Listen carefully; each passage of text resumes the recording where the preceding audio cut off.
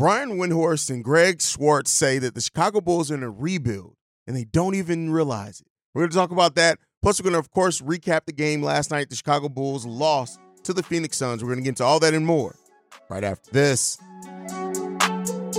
You are now tuned in to Chicago Bulls Central, your number one spot for all things Chicago Bulls, hosted by Hayes.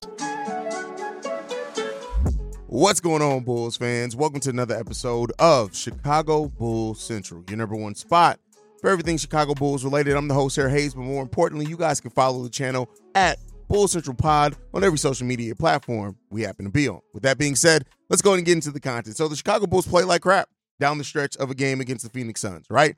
And this is one of those losses where I said over in the post-game show, the live post-game show, that the Bulls played with a lot of heart in this game. And I do think with the way that the Bulls played throughout this game, with just showing some resiliency, things like that, they will win a lot of games playing like that. Now, it was not enough last night against the Phoenix Suns, and some of that was due to some of our core players, and we're going to talk about that. But before we talk about the negative, I got to use my time to talk about the amazing night that Alex Caruso had for the Chicago Bulls.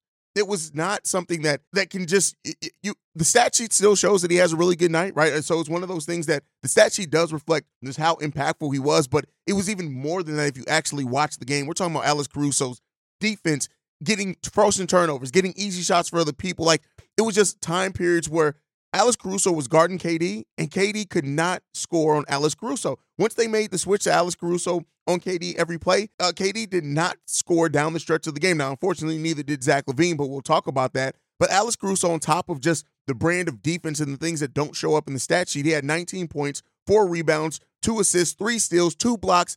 Alex Caruso was just a marvelous player coming off the bench for the Chicago Bulls last night. Like, watching him getting to that rhythm, it's just so fun as a fan of the team to watch a player get into that type of momentum, that type of rhythm, and just really not be a star level player, but completely have a star level impact on that game last night.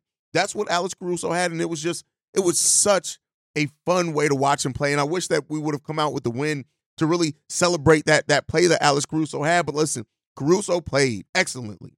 And overall, the team, listen, the bench unit didn't score a lot of points, but that defense was elite. At one point in time, the Chicago Bulls bench was like negative 48 points, whereas the starters were negative 48, while the Bulls bench was positive 48. The bench is what kept us. Their level of play is what kept us in this game. And we only have one double-digit scorer coming off the bench, and that's Alex Caruso. You'd also have Javon Carter with 8 points, and then, Patrick Williams, Andre Drummond with 3 and 2 points, respectively. Andre Drummond only playing 12 minutes in this game, but it is what it is. We know that comes sometimes with Andre Drummond. But the Bulls starters, and while the core three all had over 20 points, you look at DeMar DeRozan, 6 of 20, 1 of 4 from three-point range. He had 7 assists, 2 rebounds, 1 steal, 2 blocks, and 22 points. Solid. Not great, but solid night, right? Nikola Vucevic, 11 of 18. He had 6 rebounds, 3 assists, 1 steal in that game, and 26 points, leading the Chicago Bulls in scoring. And then you had Zach LaVine going 7 of 13 for 22 points, 8 assists, 8 rebounds, 1 steal. But the key thing in this is that, in no quarter in this game did any of the Bulls' core 3 players score more than one of them score double-digit points, right? Again, that thing we keep seeing from this team where it's like the your turn, my turn thing, right? On top of that, while Zach LaVine did have 22 points, 8 rebounds, 8 assists, flirting with a triple-double, the fact of the matter is Zach LaVine had an amazing third quarter. Let me be clear. Zach LaVine and Nikola Vucevic were the only reasons why when the Phoenix Suns made their push in the third quarter that it didn't turn into a blowout loss, right? Zach LaVine's third quarter in this game, he went 5 of 6 from the field, 3 of 4 from three-point range for 15 points, and Nikola Vucevic went 3 of 3 for 7 points. There was a period there where we, as a team, scored 19 points, and all 19 of those points came from either Nikola Vucevic or Zach LaVine. But then it changed in the fourth quarter in overtime for Zach LaVine. In the fourth quarter, Zach LaVine going 0 for 3 from the field, 0 of 2 from three-point range, 4 turnovers in just the third quarter, and no points. None. And then in the overtime period, Zach LaVine didn't even attempt a shot in the overtime period, playing all 5 minutes of overtime. And that is where you cannot listen. That's unacceptable. And now I'm not somebody who's going to put this loss entirely on Zach LaVine because I saw the defensive mishaps that happened through the team, the turnovers that weren't caused by Zach LaVine, even though he had a lot of them, especially in that fourth quarter with 4 turnovers. But at the end of the day, Zach just what did I say coming into the season? For those that watched me for a while, I said that it wasn't about a points per game total for Zach LaVine for me. It was about seeing Zach LaVine step up in the moments that we needed the most. In that third quarter, I was like, hey, we may get that this game. And then the fourth quarter, it just all went to shit. Zach LaVine shit the bed in the fourth quarter and in overtime. And it's unfortunate because you need to see more from your player that's making over $40 million. And then listen, I know this is probably going to be triggering for some people, especially what's his name, Mohammed, who anytime you say anything about negative about DeMar DeRozan, he gets his panties in a twist. But DeMar DeRozan is taking a step back. Now, I don't just mean because of the last second shot that he missed. No, it's a shot with 7 seconds left. It is what it is there. But if you watch this game from DeMar DeRozan and several games from DeMar DeRozan, the pump fake isn't working. He's not going to it as much. The lift is different. The taking players off the dribble isn't as clean as what it used to be. It's something going on there. And that decline that many players have, that's natural, right? And that's not to say that he still can't be an impactful and he's still not going to have huge games because he is. But you're starting to notice that DeMar DeRozan is absolutely taking a step back. A minor one, right? It's not this huge fall off, right? And I know some people are going to take it that way, but he's absolutely taking a step back, right? So when you have your $40 million player, over $40 million, give you 0 points in the fourth quarter and overtime, the player that usually saves your bacon down the clutch and DeMar DeRozan isn't able to really do it at that level anymore, at least not what we've seen outside of one game. It's hard. Like, yes, Alex Caruso played amazingly well, but you expect more from a core 3 players who are supposed to be what the players that your team's built around. And then on top of that, one thing I didn't mention, the Bulls get out to an 18-point deficit to start the game. Now, yes, they're able to battle back, and I want to give them their props for battling back because for periods last season and start of this season, I wouldn't have bet on the Bulls to be able to battle back after starting out with that level of deficit. But it's just the execution from this team continues to be piss poor. And listen, one person who's not going to be cleared of my wrath either is I'm not really all that pissed off, but it's Billy Donovan. Billy Donovan's coaching is shitty. It just is. Is it all on him? No, it's not. Every single thing with this team is not wrong. It's not because of Billy Donovan. But the fact of the matter is good to great coaching can get you out of some of these flaws. And we just don't see that from Billy Donovan. Billy Donovan he's just such I don't even know what to say. If the game plan works, he's going to look amazing. If his initial game plan does not work, the adjustments, the lack thereof from adjustments, it's going to make it look like a complete shit show. And that's what we're seeing from this team. Now, with that said, right, Brian Windhorst said this, was that quote from him, the Chicago Bulls are in a rebuild and don't even know it. And then you have Greg Schwartz writing an article saying this, at some point, Chicago will be forced to look at itself in the mirror and admit that this core simply doesn't work without Lonzo Ball. Not enough was done in the offseason to address the point guard position. Patrick Williams is taking a step back, and the defense is off to a 23rd ranked start. Instead of the iconic bullhead logo, Chicago is probably better represented by a hamster running on a wheel. Things are technically happening, but no progress is actually being made. Listen here. If that last part isn't bar, things are happening, but no progress is being made, right? And I know it's still a very early part of the season, but I think also hearing that the Bulls are in a rebuild and don't even know it is the thing, right? Because this team, contrary to what some people are going to say, isn't trying to tank. They ain't trying. The Bulls are trying to win basketball games. This is a team that technically now its front office built to win now, and the winning ain't coming. Experience the thrill of March Madness. If you're still out on the hunt for a sports book to call home, bet the nonstop action of March Madness with MyBookie. Enter the bracket contest for a chance to take home prizes up to $25,000 or pick from a huge selection of straight bets, props, and odds boosts. Whatever your style, MyBookie makes it easy to play your way and get paid. Sign up now and take advantage of our generous welcome offer to score a massive first deposit bonus up to $1,000. All you have to do is claim the code BULLCENTRAL, but the fun doesn't stop there. Get up to the minute odds, free bets, and expert predictions to help you decide who to put your money on. The best part about MyBookie, you can bet on anything, anytime, from anywhere. Use the promo code BULLCENTRAL to secure your limited time welcome bonus today. It's not coming. So when you have this type of roster that you have constructed to try to win now, and you clearly see that things aren't working, what did I say? You didn't have a single quarter in this game where any more than one member of the core three scored in double digits, because it's this like when one's going, the other one isn't, like, and we just don't have that. Now, to its credit, it wasn't just the core three. Nobody scored in double. No, we never had a quarter of multiple players scoring in double digits. So there's that, right? But really, when you look at it, this team is just simply not working. It isn't working. And could they still figure it out? Coby White is growing as a point guard. Absolutely. We've talked about that. But Coby White also in this game. Let's talk about the first half. Coby White had an amazing first half in this game. The problem is that in the second half, the numbers didn't change, meaning he didn't really add anything. In the first half of this game, Coby White had 11 points, going 5 of 9 from the field. He had 3 rebounds, 4 assists, and one turnover, right? 1 turnover. That was the first half. The second half of this game, the whole second half, Coby White went 0 of 2, 0 of 1 from three-point range. He chipped in another rebound, another assist, and that's it. Everything else stayed the exact same. And I've told you guys, and I've talked to you guys about the on-off with Coby and DeMar on the court. It just doesn't work together. You are having so many pieces of this roster. DeMar and Coby don't work together, right? That's in the statistics.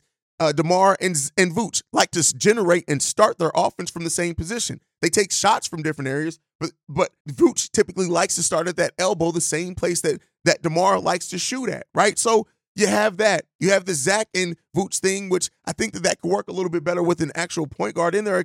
And we've seen flashes of that working, but still, the combination of everything just is not working. And at some point, you have to look at the ingredients and say, there ain't shit that I can cook with these ingredients that's going to give me anything different than what I can get you, right? So I'm not with my co-host over on Locked on Bulls, so Pat, who's full rebuild at this point, but I am saying that something needs to drastically happen with this core. And I don't know if I have a whole video on it. I don't know if this front office is ready and prepared to make the tough decisions, because they still are they are in love with this roster. And so at the end of the day, like, when you have a roster that's built to compete, that's built because you thought it was win now, and you have a high probability of maybe even missing the play-in tournament, that is a concerning, because at that point you have to look at what you built and realize it just ain't working. And we have not seen AK and Eversley get to the point yet where it seems like they are ready to realize and admit this ain't working. We got to make changes.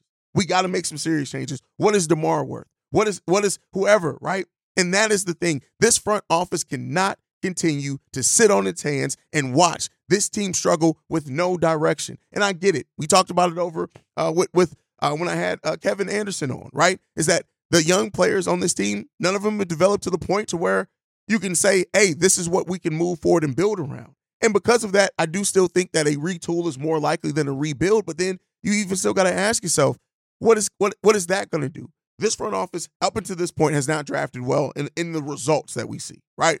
And that's concerning, especially when we've never been a huge free agent destination. You don't seem like you're going to be trying to make to trade your draft assets and try to make a move for a disgruntled star on another team and hope you can convince them to stay here, because then you got to convince them and sell them on this shit show that we've been dealing with for now 3 seasons. At the end of the day, the front office has to pick a different. I could say all day. I used to always say they have to pick a direction. They did pick a direction. The direction was this core, but they have to now move off that and pivot and choose a different direction, because this direction ain't leading us into a fucking outhouse full of shit.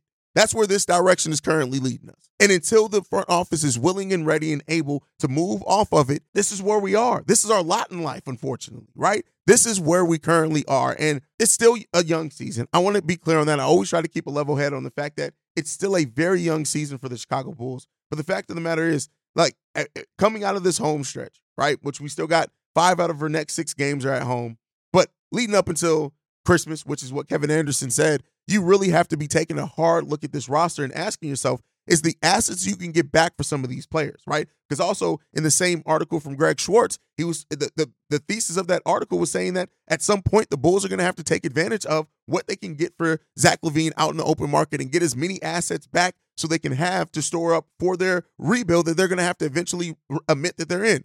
I'm not necessarily saying that at this point that that's the route I see this team going, but you do have to look at what can you get out there. And so, listen, we already know, especially with the way that Alex Caruso performed, the Bulls want at least 2 first-round picks back for Alex Caruso. DeMar DeRozan, you'll see, because he's an expiring contract and an older player, I don't know if you can get first back, but maybe you can get a young, promising player so they can get a more veteran piece in there depending on what team you partner with. When it comes to Zach, I do think that this team is probably not going to move off Zach LaVine, at least not this season, unless things go like, for example, the Bulls still have let's say they have 10 wins by Christmas. At that point, everybody needs to be on the chopping block, and including Billy Donovan and including AK and Eversley to a point. But again, that would have to mean that Jerry Reinsdorf would have to actually wake up and say, hey, what's going on with my Chicago Bulls team that I own? Oh, we suck? Oh, the fans don't care. Oh, what does the checkbook say? Oh, we still getting money? At the end of the day, right, drafting well is always the best route. You have to draft well for your team to really have sustained success.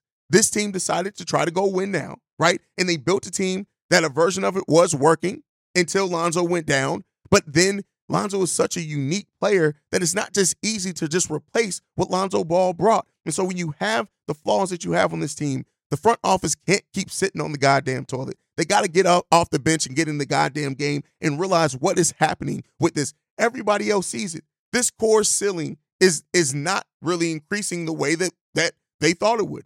With improving in the margins, Javon Carter, Torrey Craig, improving in those margins, bringing now Kobe at the starting point guard, even though Kobe's still growing, it has not really increased the ceiling visibly yet for the Chicago Bulls. And I understand not wanting to completely make a knee-jerk reaction move yet 9 games into the season. I completely understand that. But when you get towards 20, 25 games, and if this thing is still the same and the front office is still sitting on their hands, I don't even know what to say at that point. Me, as being a more optimistic fan, and I try to be very level-headed, it may not be Hayes that's hosting this show anymore. It may end up being Petty Roosevelt that ends up holding the show, and I don't want that for anybody. I don't want that for me, right? And I hate that I'm at this place with this team where I'm so disappointed in it that it's like it doesn't even really faze me anymore, right? I'm frustrated, and when I have to verbalize it, I will. But like, I just watch this team, and I'm just like, it's not even really surprising for me.